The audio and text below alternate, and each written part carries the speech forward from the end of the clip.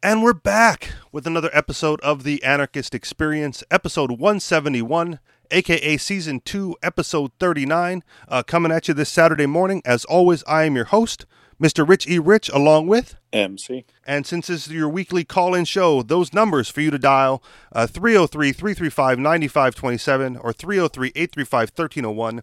That's 303-335-9527 or 303-835-1301.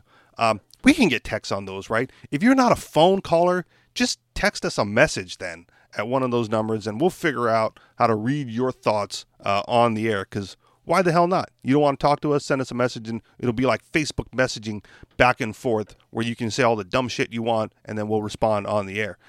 That being said, what's going on with you this week, MC? Oh, lots of stuff. No, not really. I'm still doing the crypto thing, and when it crashes and when it gets low and people panic and then they want to sell their coins, then they call me because I'm buying, right? And I am too. Not as much as you, but in smaller quantities when I can. Like, I'm dollar cost averaging that bitch all the time. Yeah. So, I think it's really crazy the way people try to game this market, and it's really hard to make a profit when you're selling when it's really low. And relatively speaking, Bitcoin is low. Could it go down to 3,000? 50% loss from here? Sure, it could, but still, between now and the time it hits whatever its ultimate low is the time to buy, not to be selling. If you didn't sell, at $10,000 or higher, sorry, you missed the easier opportunity for profit. So my advice would be to just hold on at this point. I think it's pretty easy to give that advice at this time. If it goes down to 3,000, don't panic. It's done this type of move before, and it'll probably happen again. So save up some money, be prepared to buy more on the dip, and ride it all the way up. See, and here unfortunately or fortunately, because of the news sources that I use to pull up show prep, I come across like way too many Bitcoin articles and headlines that I typically just skip over. But there always seems to be like a communal thought trend. Is that do you understand that? For like, there's like the headlines all seem to be similar points of view, coming from multiple sources, so you kind of get like a general feel for Sure. where the collective mindset is at. Does that make sense? First of all, Yeah. okay. Yeah. So one of the trends that I've been noticing is, of course, everyone wants to hold now, right? Hold on, but also concern as to like where the dip is, and it's unpredictable, like where the dip is, right? So it's hard to say like buy the dip, because you don't know like what part of the dip we're in. If it dips down to 3 and you buy it 6, you'd feel like you missed the dip, right? The dip is coming up in the future still. Yeah. And on the way up, like when it peaked in the fall of last year of 2017, I did not see a lot of sell now. This is we're about to peak, right? It was all the articles back then was onward and upward, to the moon, or whatever that turned out to be. And even from you on this show, MC, I don't recall. Not financial advice, right? But I don't remember hearing like, no, this is the peak, time to sell. Like get out while the getting's good, type of thing. Oh no, I would never do that. And the thing is, you Yeah, can't really tell until that's after what I'm the saying. fact. Yeah, And so, and you have to at least have a couple months view of things. Day to day, you can never really tell what it's going to do next. But I did say before the peak at 20,000, I did say the price will get somewhere between 10 and 40,000, 2017, which it did. And I said, whatever the peak is, it'll come down to, 10, 20, 30% of that peak. So we're already down almost, 70% from 20,000. So we're in that buying territory now, is what I'm saying. So it's easier to explain it that way than to say, somehow I can predict what the absolute peak is going to be. I can't. I can give you a range, and my price prediction, it fell right in that range. And if you would have sold anywhere between 10 and 20,000, which is part of my selling territory, then you would have made money. Yeah. So I can't tell everybody where the top is going to be, because it's impossible. But yeah. So anyway, we're in buying territory now. Is the simplest way I can explain it. For those that have cash left over, if they didn't buy back in fall of last year. If you're all in already, like don't bother trying to sell, get some cash to buy a little bit more when it's lower, because there's a chance that it could spike like it just did. It bounced off of 6,000, and so now if you're buying it higher than 6,000, you're already taking a loss. So just hold on or prepare to buy more when it's lower. That's what people should be doing now. I think we were about this range. I had a coworker who I was like, I'm like, dude, if you want to make some quick cash, this looks like a run up. You should probably think about getting some, because he's got goals of his own. And he was like, no, not for me, not for me. Then it went to 8,000. He was like, no, not for me, not for me. And then it went to 10,000, and then up to 12,000. And then all of a sudden he's like, so that Bitcoin thing. I'm like, I don't know, dude. Like, I think you missed the boat. Like I will still find some for you. However, I would not. I don't think you. I think you missed the window that we were all trying to get in at.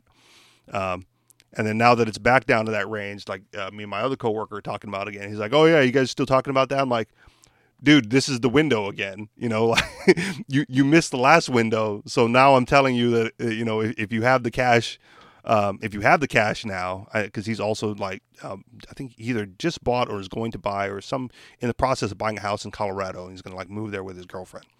But I'm like, if you have any cash left over, like we're back within that window that you missed the first time. And, I don't know how long it's going to be for the run up. It probably won't be as quick as it was the last time, but there's definitely going to be some money to be made again. In long-term futures of this. So I told you buy, and then you didn't, and then you wanted to, and I told you no. And then now we're back to like, I'm telling you to get back in again. So, and he was like, no, not for me again. So now he's back in the not for me stage. Right. And hopefully he'll catch it on the next run. And so that's normal psychology. When the price is low, people don't want to have anything to do with it. When the price is high, everybody wants it. It's called fear of missing out, right? Yep. So such a backwards mentality. It's hard to get over. It's hard to reprogram yourself to buy something that it conceivably doesn't have value, right? Or it might be worth less tomorrow. So I don't want it at all. And so my advice is look just a little bit longer term, a year or two out, at most. Like somebody told me a while ago that the human brain can only really imagine out 5 years. So have a 5-year plan, 2-year plan, and adjust your 5-year plan based on how your 2-year plan goes. So that's kind of what I do, and it gives you a better perspective of time and appropriate uses of it.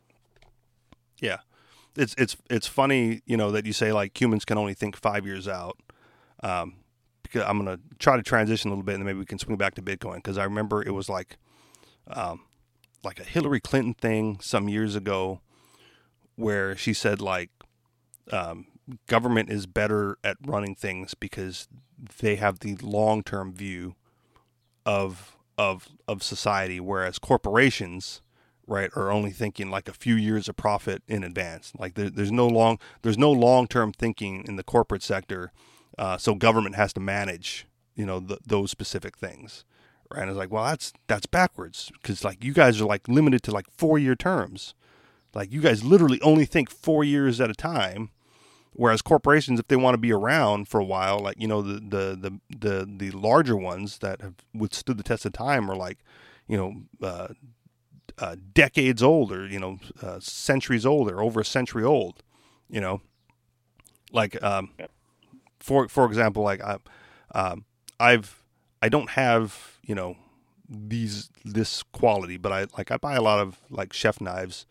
I mean, it's kind of been my mini obsession for the past few months or so.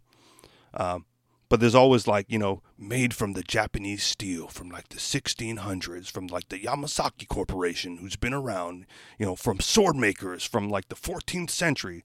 I was like, yeah, that's a long-term view of things, man. Like they've specialized their craft, not 4 years in advance, but like 400 years, like just, making things better. I go, like, you wouldn't get that. You wouldn't get anything like that from a state-run agency, right? It's like, what's that? We got rolled steel? Okay, fine, let's do that, So it's that whole, I just brought it up because you mentioned the 5-year perspective. It's that whole, like, outlook on things. And if you can only see, like, that far out in the future, then, change your mindset a little bit and, look a little bit longer term. Even 5 years for Bitcoin, though, or crypto in general, is a pretty long view that with so much volatility in the market. Like it's unpredictable because it's just so far out there.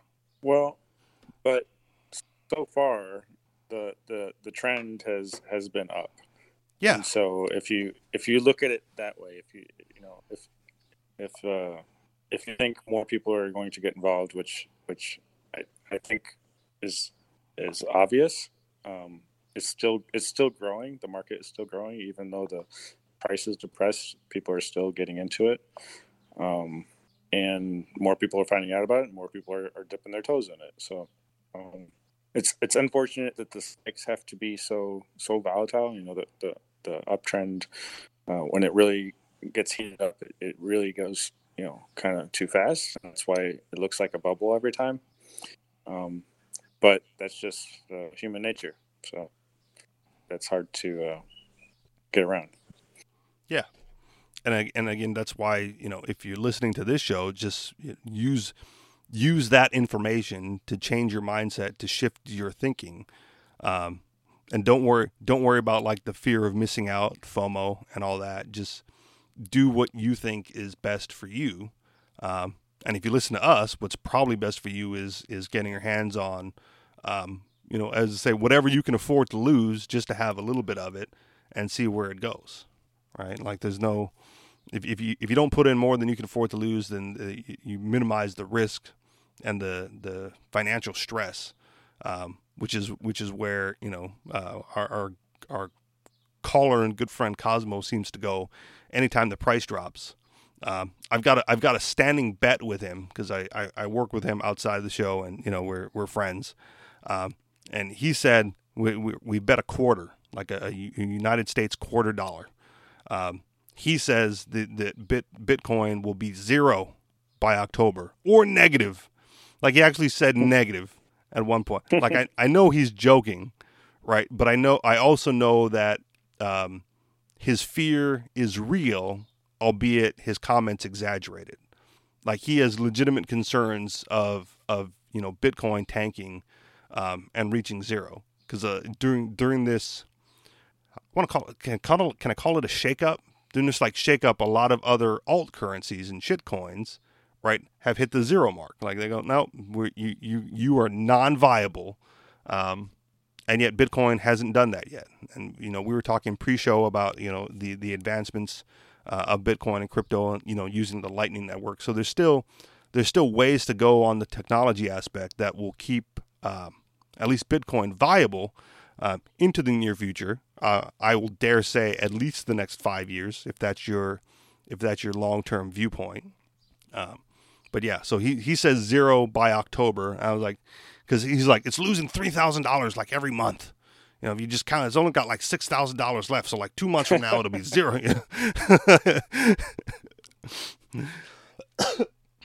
And it's just unfortunate that, you know, and he's still ahead, right? Like he was fortunate enough to get in where he's still financially ahead, at least on Bitcoin. I don't know what he did with his alts. Yeah. So, I mean, it's really easy to look at the charts and see that, you know, each and every past spike, it never really came down to its previous level. So, no, it doesn't have $6,000 to go down.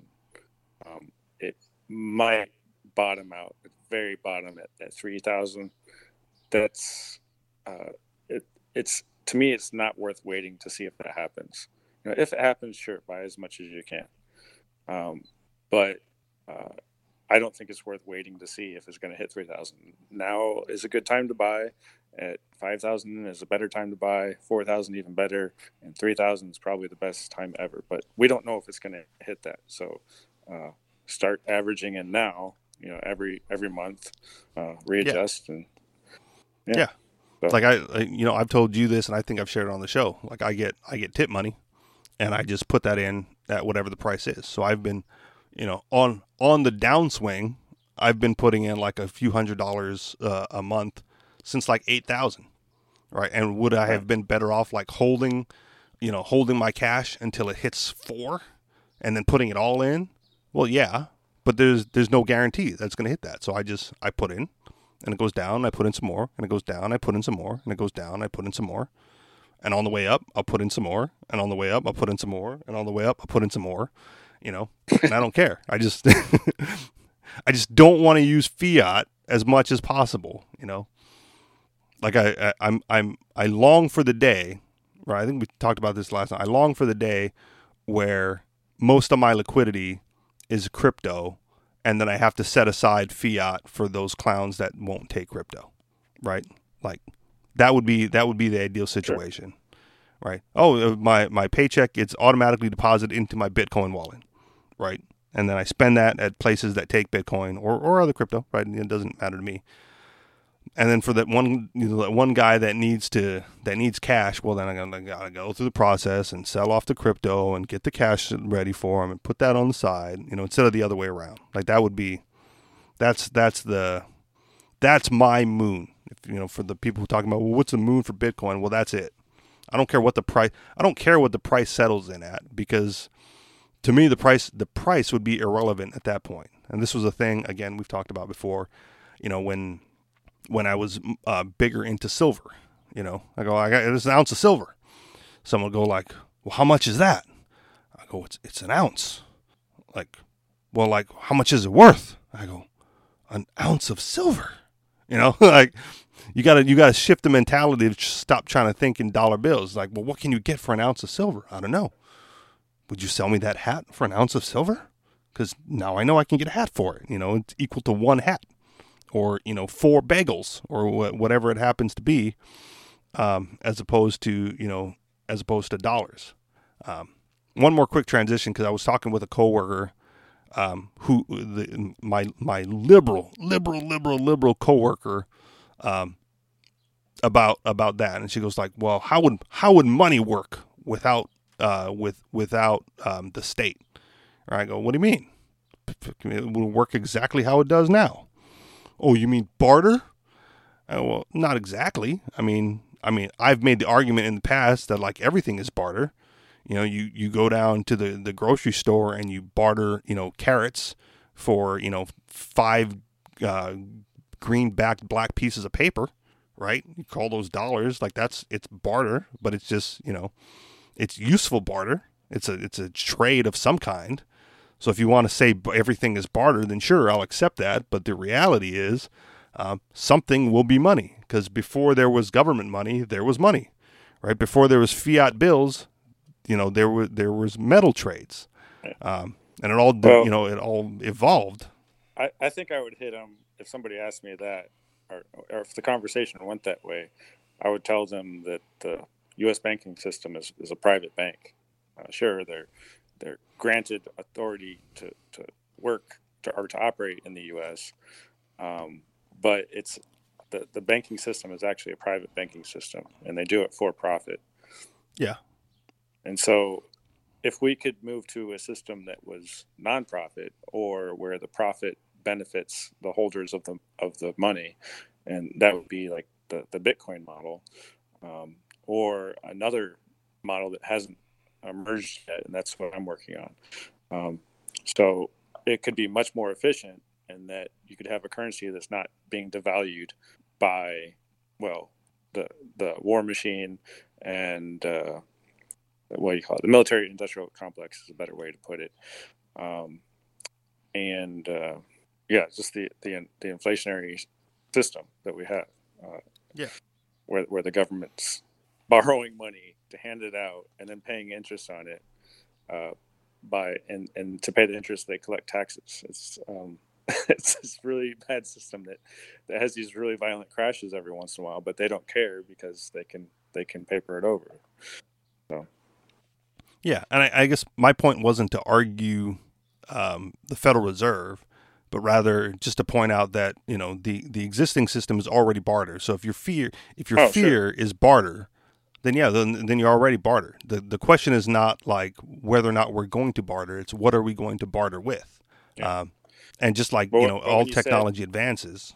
Oh, go ahead. When you said, well, what would we do without government money?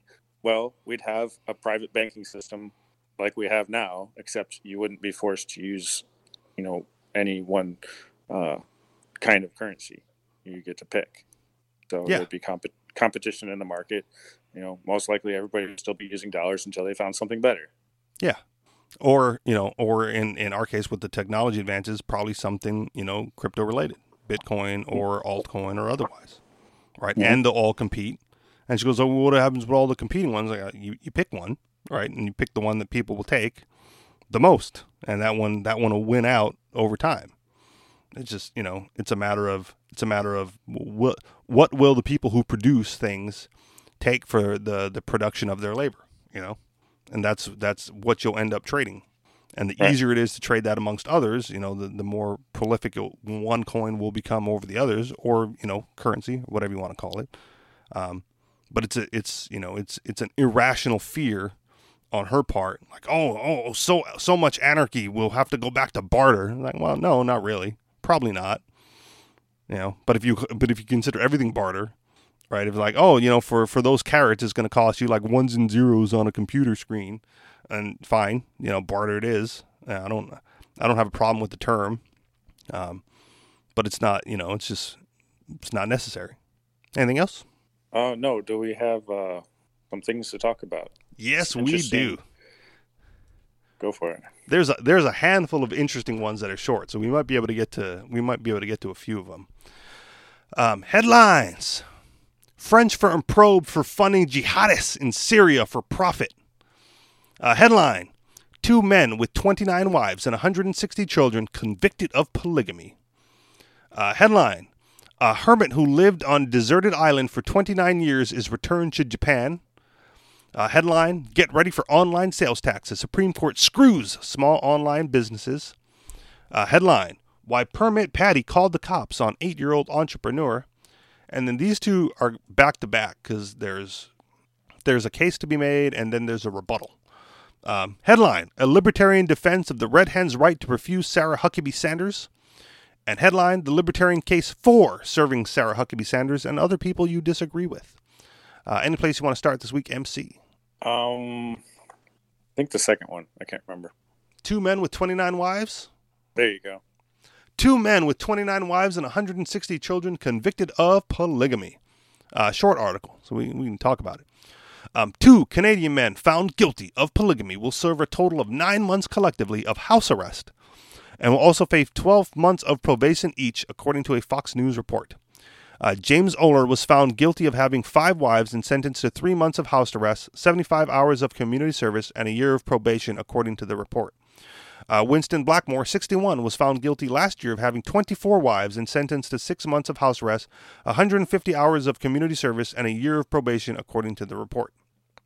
The sentencing came Tuesday, according to the report. Both of these men are leaders of a fundamentalist group of Church of Jesus Christ of Latter-day Saints who believe in multiple marriages, according to the report. I am guilty of living my religion, and that's all I'm saying today because I've never denied that, Blackmore told reporters last year after his conviction. Blackmore has 149 children. So your thoughts, MC, not so much on the polygamy aspect of it, but more so on the state's involvement in polygamous relationships and marriage in general.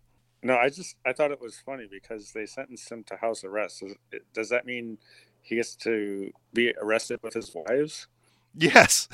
I mean, what do you think he's going to do if he can't leave the house? Yeah. So sounds really, really weird. Like, oh, you can't leave the thing that you were doing. Okay, whatever. I seen another meme that reminded me that I was reminded of when I first read this article. Is like, when as a high school student, when your punishment for cutting class is to get suspended. Yeah. It's like, what's that? You don't want to be here? Fine. Your punishment is don't be here. It's brilliant. What's that? You're spending too much time at home with your 49 wives? Punishment, stay at home with your 49 wives. That'll teach you. Yeah, it's pretty crazy. But yeah, whatever. The only thing I could say is I hope they're not forcing marriages or forcing people to be there on they don't want to be. So yeah, other than that, I don't care what people do. Yeah, from our perspective, who cares, right? As long as, this is, the other part of the conversation I had with my coworker was, I don't really care.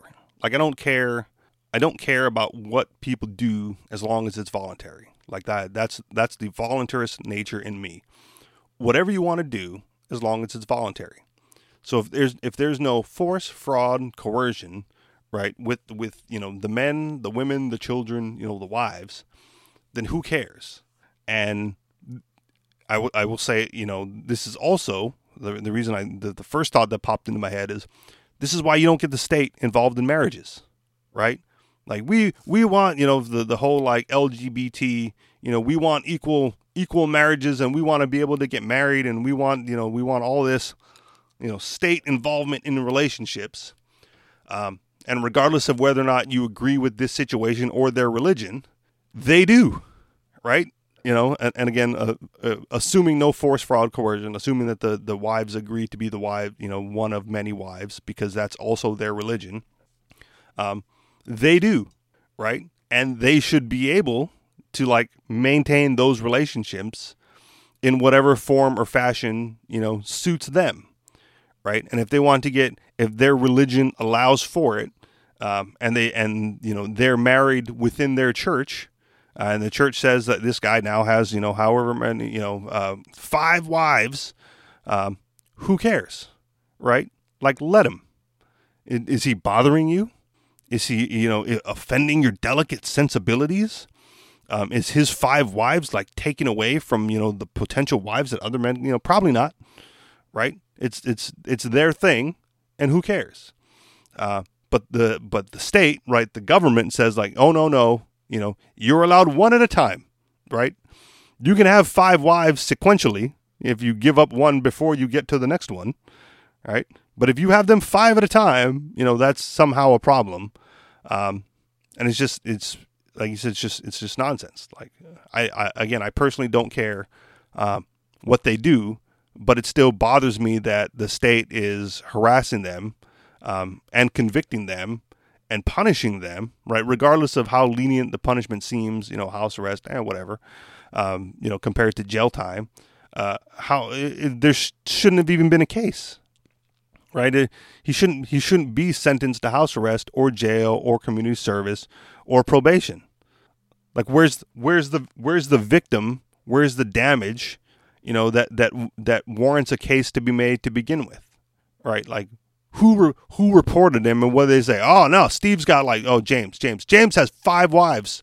Go arrest him, right? And we've got other stories that we could get to about nonsense reporting, for stuff like this. It's just, man, you would think, right? Even if you want to stay religious and be in the Church of Latter-day Saints, you would think that, knowing that the state will come down on your religious beliefs would be enough for you to turn to be anti-state, right? Whatever your personal religious beliefs are, right? At any time with any election, right? The state, the powers in charge, the powers that be, could determine something that you believe in to now be against the law, and then what?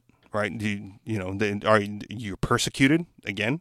More religious persecution, going forward into the future rather than leaving it in the past in the history books where it belongs, because that's all this is. It's religious persecution. The state, the powers that be, don't like this particular religion and their practices, and so they pick out James and Winston, and guilty, sentenced, punished, made an example of, for nothing more than practicing their faith with what we're going to assume are willing, voluntary participants and wives and children. Good on him, right? 149 kids. That's a rough child support bill if it ever came down to it. And amazing that you can take care of that many. But by all means, power to you, man. MC? Well, they're taking care of each other. Thing. I mean, it's not like they're not doing the work themselves. But yeah, it's amazing that they would be able to keep them in line, I guess. Yeah. I mean, you got to start somewhere, right? I was trying to do the math, with how many wives did he say? 149 children from 24 wives was Winston Blackmore.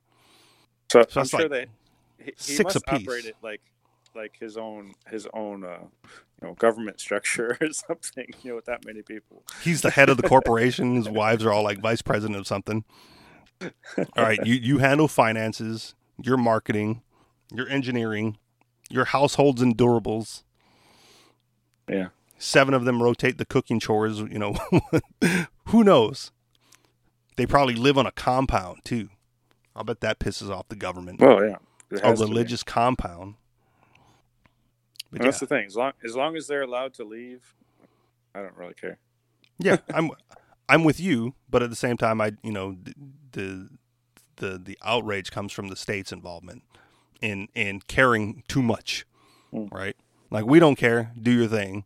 They go, we care enough where we're going to punish you for doing your thing. And it doesn't have to stop there, right? That's that's part of the encroachment of the state always, right? Where, persecution for whatever reason is still persecution, and someone has to speak out against it, right? And enough people have to speak out against it to stop it, because they should just be allowed to live their lives the way they see fit, within their religious views, whatever that may be. All right, what do you want to talk about next? All right, here's another one. We'll get to this one next. Not the United States, but Japan. Hermit who lived on deserted island for 29 years is returned to Japan.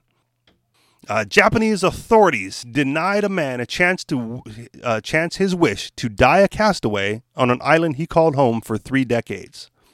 Masafumi Nagasaki was the only inhabitant of the kilometer-wide Sotobanari Island, but was forced to return to civilization after being found unwell by police. He lived in solitude since 1989 and became known as the Naked Hermit after being discovered by a traveler who writes about castaways. And there's some video in there. This is going to be hard to read because there's so much crap in between the article. Masafumi Nagasaki had been forced to return to mainland Japan after being the sole inhabitant of an island for almost 3 decades. The Naked Hermit shunned mainstream society and set up base on the Sotobanari Island in 1989. Nagasaki, 82, proudly lived in the buff after a typhoon washed away his clothes. Alvaro Cerezo told news.com.au Nagasaki was evicted after someone found him on the island looking weak. Police were called, and he has been taken to live in a government house 60 kilometers away in Ishigaki City. Cerezo added his health is okay, and he probably only had the flu, but he was found, remarking that Nagasaki's island life is over, as he isn't allowed to return. Previously part of the entertainment industry, Nagasaki opted for a life of rice cakes and water. The former entertainer worker walks through the jungle in just slippers and headdress. Yeah, I think they're talking about pictures, but I don't have the pictures. Nagasaki's story first came to light. What? Yeah. Anything in bold you don't need to read. It's not bold. I change it to okay. reader view to make it supposedly make it easier for me to read. So there's no distinguishing the picture text. Let me see if I can switch that back. Right on. Oh yeah, you've got the pictures. Where am I in the article then? Anyway, Nagasaki's story first came to light in 2012. He shunned mainstream society in the early 90s to set up base in the little island of Sobotanari, where there's no running water. The remote spot, which is just a kilometer wide, is in Japan's tropical Okinawa prefecture and located closer to Taiwan than Tokyo. The currents that surround the kidney-shaped island are so dangerous, local fishermen rarely cast nets in the area. Previously worked in the entertainment industry before retiring. See, I already read that. That's above it on mine. I don't know what society tells me, but I do follow the rules of the natural world. You can't beat nature, so you just have to obey it completely, he said. That's what I learned when I came here, and that's probably why I get by so well. He would travel to nearby islands using money sent from his family to get water and his staple foods of rice cakes, which he would boil 4 or 5 times a day. Water for bathing and shaving comes from rain caught in a system of battered cooking pots. Just a year into his stay, his clothes were washed away in a typhoon. Walking around naked doesn't really fit with normal society, but here on the island, it feels right. It's like a uniform. He would spend each day stretching in the sun, cleaning his camp, and trying to avoid insect bites. The island was where he wanted to be his final resting place. Finding a place to die is an important thing to do, and I've decided here is a place for me, he said. It hadn't really occurred to me before how important it is to choose the place of your death, like whether it's in a hospital or at home with your family by your side. But to die here, surrounded by nature, you just can't beat it, can you? End of the article, I think. That's where we're going to stop anyway. Your thoughts, MC, on this man being kidnapped by Japanese authorities from where he is homesteaded for the past 30 years? Oh, my goodness. I don't know. The weird thing is that he would leave the island to get rice cakes and water. To go on a nearby island, his family would send him money somehow. It doesn't really. Yeah. It's not clear on how they send him money. He would get money and to get some extra food, I guess. But I guess the island wasn't enough to sustain him entirely. That's kind of weird. That's the only thing that I think is weird about it. I mean, if he wanted to be completely self-sustainable out there, that would be pretty cool. But but if his family wants to help him out, that's cool too. I don't have a problem with it. I just think it's a little bit weird. But it probably doesn't take much. Why the government would get involved is beyond me. Like, don't they have something better to do than kidnap a old guy from some island? I don't know. Let's assume that he's sick and dying, right? And yet he's okay dying on the island. Like, what's the harm, right? Like, if that's his dying wish to just be on the island until the time strikes, why are they intervening? What's the point? Oh, we got to keep him alive for a few more years in a condition and situation that he hasn't been accustomed to and doesn't want to be in. Jesus. And when he goes to buy the rice, does he go naked? I think so, because they said his clothes were washed away. If he had clothes, to go to go buy the rice, then he wouldn't be he'd have the option. They would say like, oh yeah, he puts on a cover to go get the rice, but no. And who cares if he is naked? No, I don't. It's like I said, I just think there's something. There's probably more to the story than that. I mean, it doesn't need to be, but probably is something. He obviously doesn't like clothes, or he would find a way to get clothes. Yeah. Please send money for clothes, or trade something. Forage on the island, go fish. Who cares? I'm sure that would be an option if they can get there to get the pictures. And he's he's got, like, now that I've got the pictures up, he's got a headdress on, right? So why not cover up or do something? But who cares? Yeah. Put up some of your tent material or whatever. It's just the fact that he did what we say to do, right? Like, leave, get out, go find a spot in nature where you can, like, hunt for berries and forage for food. If you really want, if you really don't want the state to be all up in your shit.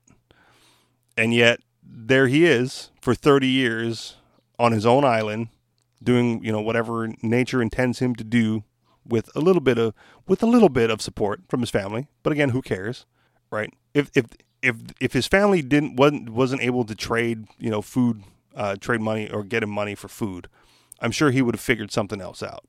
Right, or picked a different island where local foods would be more abundant.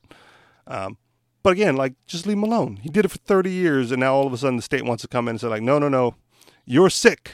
We must take care of you until you die. You are no longer allowed to return to what we're going to say was his home.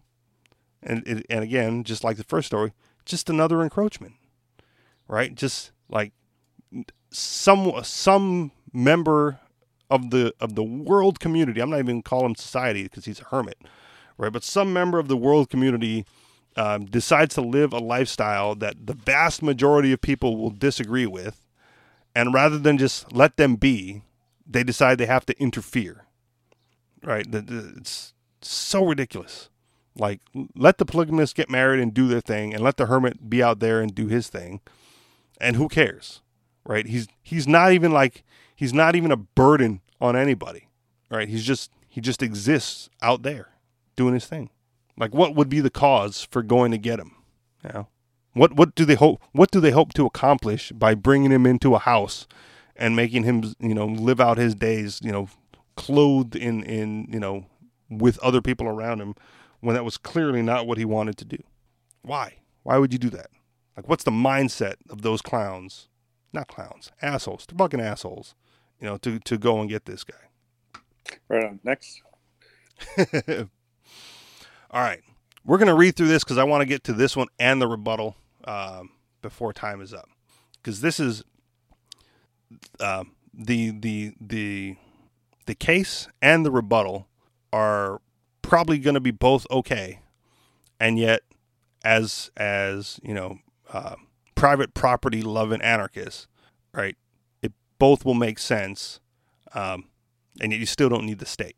So, a libertarian defense of the Red Hen's right to refuse Sarah Huckabee Sanders. On Friday, the owner of the Red Hen, a restaurant in rural Virginia, asked a customer, Sarah Huckabee Sanders, to leave. The Trump administration's press secretary then exited without complaint. It's easy to imagine both left and right upping the ante with these performative acts of resistance, further polarizing society in ways that play right into the President Trump's hands. Even so, libertarians should defend a private property owner's right to reject a government official from the premises.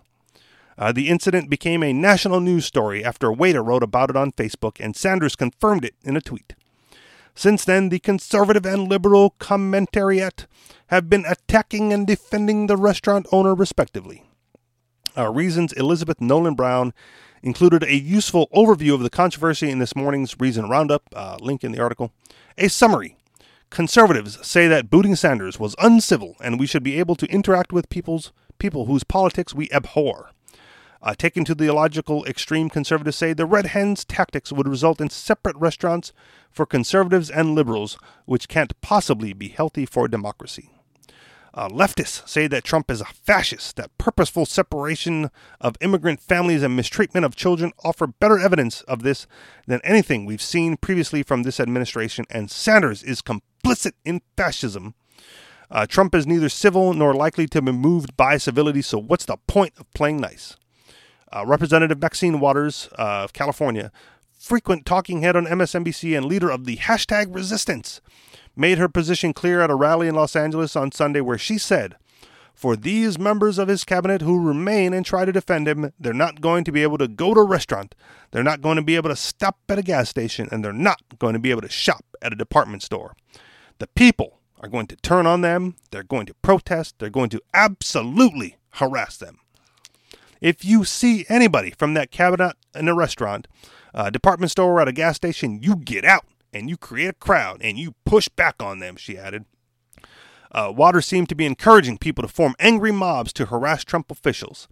If such practice became normal, it could very well get out of hand quickly. Besides, Waters doesn't get to decide the rules of engagement in department stores, gas stations, and restaurants. The owners of those properties do. I bet a lot of them would prefer if people didn't harass other customers, regardless of whether those customers work for Trump. But Sanders wasn't forced from the Red Hen by an angry mob. She was asked to leave by the property owner who was exercising freedom of conscience. Just as libertarians wouldn't want a Christian cake baker to be forced to endorse a same-sex wedding by preparing a cake for it, we shouldn't force a restaurant owner to serve a government official involved in policies the owner believes are immoral. The Red Hen's owner is free to deny service to Sanders. So too is everyone else free to criticize that decision. As cruel as it may seem for conservatives to destroy Red Hen's Yelp rating, recall that liberals playing this game too. Remember Memories Pizza? I think escalation is a real concern, and if the left took Waters' advice, politicizing nearly every commercial decision, we could end up with an even more fractured society. Trump would exploit this fragmentation happily, informing his voters that liberals won't even let them go shopping or fill up their gas tanks without shrieking at them. Trump likes to capitalize on his base's fears. Those fears seem more justified when the left peacefully censors and ostracizes prominent conservatives. At the same time, Sanders not getting dinner is in no way, shape, or form as tragic as the Trump administration's immigration policy. Liberals have every reason to wonder why they need to show Trump officials civility when Trump's behavior is so appalling. Turning away Sanders is thus every restaurant owner's right. Will doing so encourage the Trump administration to enact more humane immigration policies, or will it cause Trump to double down and produce a toxic blowback? I think more people should be honest about the fact that we don't really know for certain, which is another reason why the libertarian approach of letting people set the rules of engagement on their own property at the Red Hen and at the Masterpiece Cake Shop is the best policy. End of the article. I'm going to read the rebuttal, and then we can talk, okay? Okay. All right. The libertarian case for serving Sarah Huckabee Sanders and other people you disagree with. My colleague, Robbie Sove, has already published a libertarian defense of refusing to serve White House Press Secretary Sarah Huckabee Sanders. Over the weekend, Sanders and her party were bounced from the Red Hen, a restaurant in Virginia. The restaurant owner said, "This feels like a moment in our democracy when people have to make uncomfortable actions and decisions to uphold their morals." Well, sure, knock yourself out. The doctrinaire libertarian defense of the owner is pretty straightforward. A business owner should have the right to refuse service to anyone for any reason, good, bad, and stupid. Note, such position is not the law of the land due to various anti-discrimination laws. Just as an anti-gay cake baker should be able to pass on making a wedding cake, or a racist can refuse service because she doesn't like the skin color of a potential customer, the Red Hen's owner should be able to kick out this or that customer just because.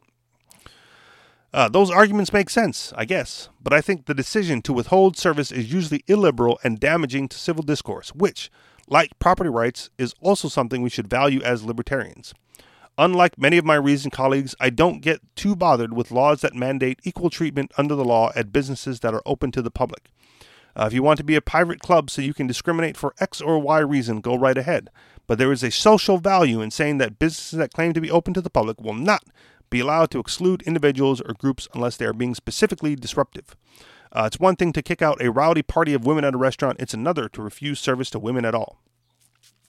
Libertarians are quick to point out that capitalism works to break down prejudice and bias precisely because everyone's money is green.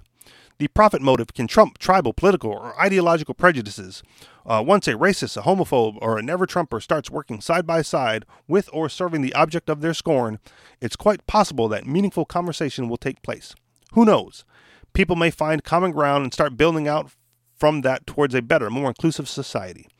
There are also questions of proportion here. As press secretary, Sanders is an habitual liar. That is the job of press secretary, regardless of who she serves. But she's also not, I don't know, Henry Kissinger at the height of the Vietnam War, or even Stephen Miller, the Trump advisor credited with engineering the controversial family separation policy that takes place on our southern borders.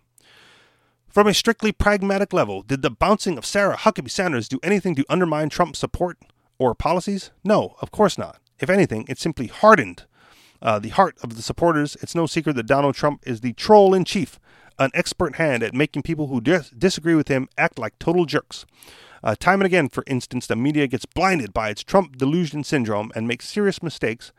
Most recently, consider the case of the girl that wasn't separated at the border. Nobody wins in a pissing contest, but everyone ends up getting wet, right? In the wake of the incident, Representative Maxine Waters, again, California, surely one of the least impressive members of the group that Mark Twain called America's only native criminal class, has called for a non-stop campaign of public shaming of anyone associated with the Trump administration. For these members of the cabinet who remain and try to defend him, they're not going to be able to go to a restaurant. They're not going to be able to stop at a gasoline station. She dreams. Good luck with all that, Representative Waters. America is already staggering under the weight of every goddamn thing we do being hyper-politicized. One of the creators of Twitter just apologized for eating a Chick-fil-A, for God's sake. If you want to actually change somebody's mind, you're far better off using unexpected opportunities to demonstrate essential humanity to your enemies and opponents, rather than fulfill stereotypes. Perhaps it would have been a smaller story or none at all if the Red Hen owner had taken a few minutes at the end of the meal to sit down with Sanders and explain the nature of her grievances with various Trump policies. I suspect that sort of treatment would go further than kicking Sanders the hell out. As with most things, of course, this is all really just life imitating Seinfeld. Here's a clip from an episode in which Jerry clears out a restaurant by forcing customers to find out whether the owner agrees with them on the issues of abortion. It's very funny, but I know I don't want to live in this sort of world. You can watch the clip on your own time. Where do you fall on this discussion, MC? Wow. That was kind of long, actually. Did you get all of it? No, I didn't get all of it. Do you want me to recap a little bit? If you want. I'd rather hear your opinion. I fall within the first one because as a property rights defending anarchist, that's the be all end all, like, bottom line for me, right? Along with all things being voluntary, I always come down to, well, whose property is it? Who owns it? Who's got the rights to it? And aside from everything read in the second article, the most important line for me that basically trounces the entire argument is the last one. I know I don't want to live in this sort of world. And I think that comment right there is what betrays a lot of quote-unquote libertarians from true property rights individuals, anarchists, libertarians, whatever you want to call them. Because it's when you say that I don't want to live in this kind of world, you're saying that when freedom takes its natural course, it turns into something that you disagree with or that you don't like. And rather than allow that freedom to persist, you would rather do something about it, right? And up further in that part of the article, he said, there's something like, there's a whole difference between it's one thing to kick out a rowdy party of women. It's another thing to refuse service to women at all. As if there ought to be a law preventing the discrimination against serving women at your restaurant. And again, it sounds sexist coming out of my mouth, but there ought not be a law that refuses that, right? There ought to be property rights. And if you're the property owner who doesn't want to serve women at your restaurant, you should have the right to do that under the rules of property rights, right? And or however you want to phrase that.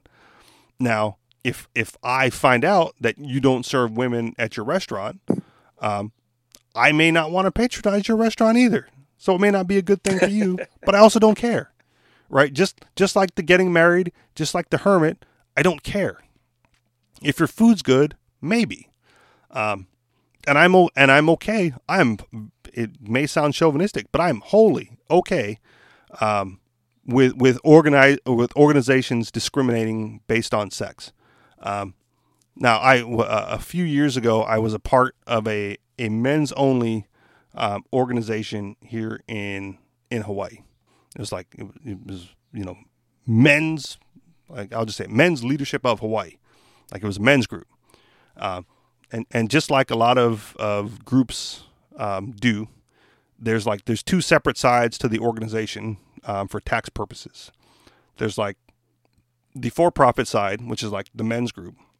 And then there's the nonprofit side, which solicits donations from the men's group in order to provide community service work for the community in general. Like they go out into the community and do projects and fund it and whatever. Because it's a nonprofit, they have to have like a board of directors. And at one point in time, our sometimes co-host M was on the board. So she had to go to like board meetings. And I was like, that's bullshit. That's fucking bullshit.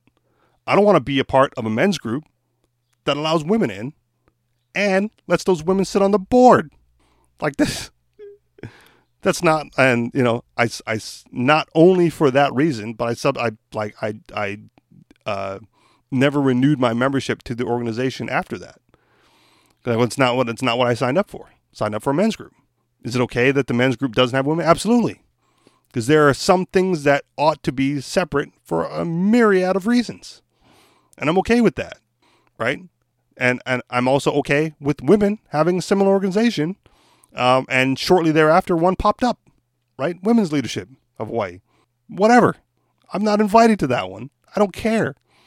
I don't know if there's any men on the board of that one. I also don't care. But discrimination in general is not always a bad thing, right? There are differences.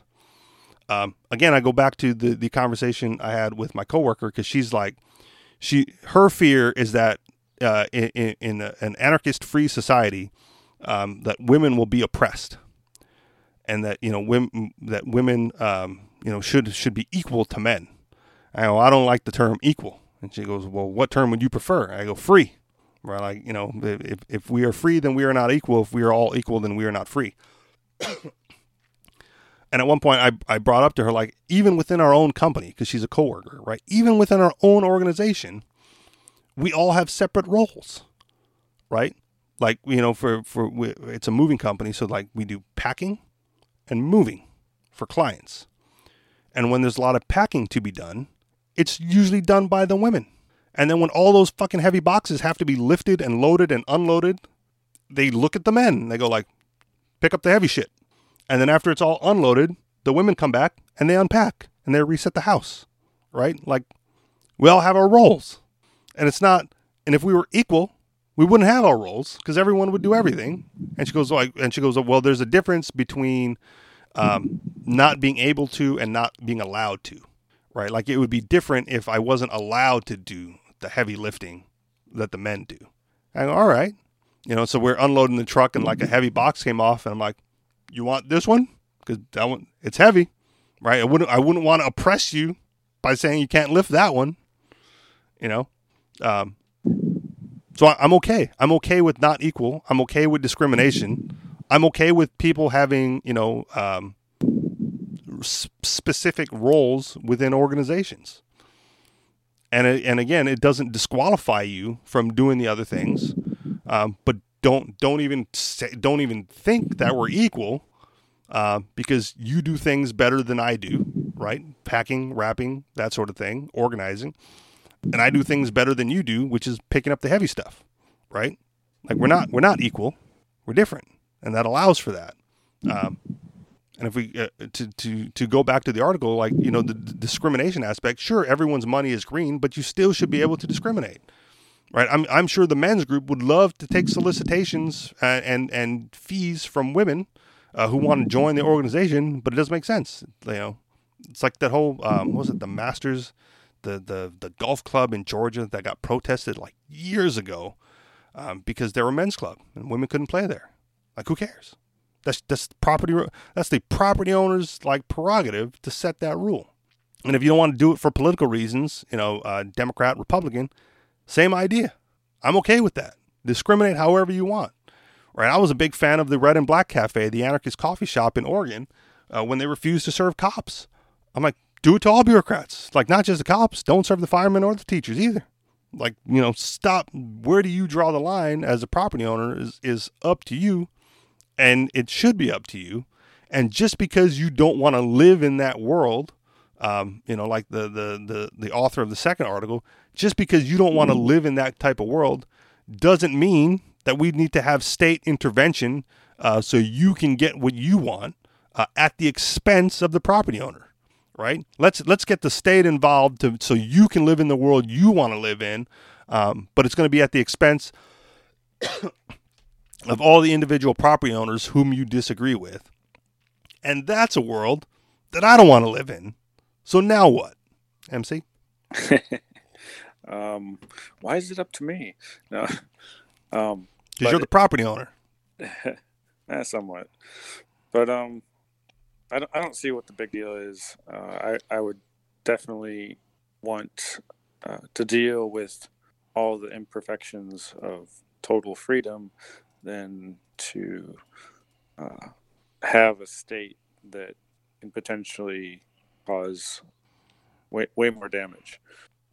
Yeah. I think if, you know, there are certain areas that are more racist than others. I think if the government was totally not involved at all, I think people would find solutions to their problem. They would either, you know, not shop at areas where they're not welcome, or, you know, find alternate solutions, alternate places to shop that want their money. And I think the places that cater to more people would eventually win out.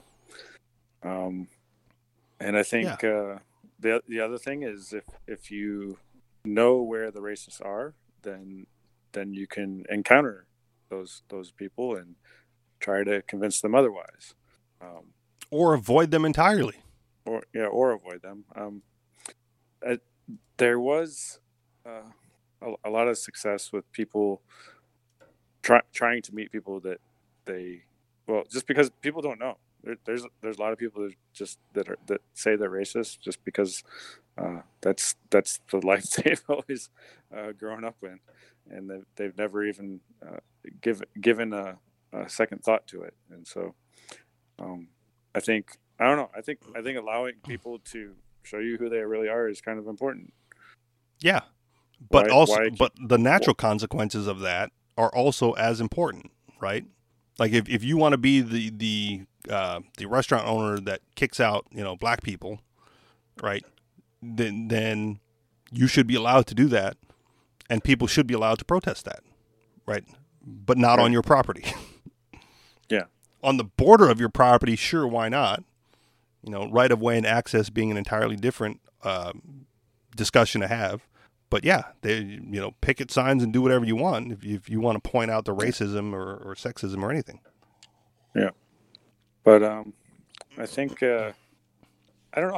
I can't imagine it working out advantageously in the U.S. at least for being openly discriminatory against the protected classes. The thing about the wedding cake is like it's so unnecessary to have that forced, you know, or a restaurant, because there's plenty of other restaurants, you know. Yeah, it's just I don't know. I don't have much of an argument because it's just, to me it's not a big deal. I don't think it would be a big deal if the government ceased to exist. I think people would find I think people would find solutions to their problems non-violently.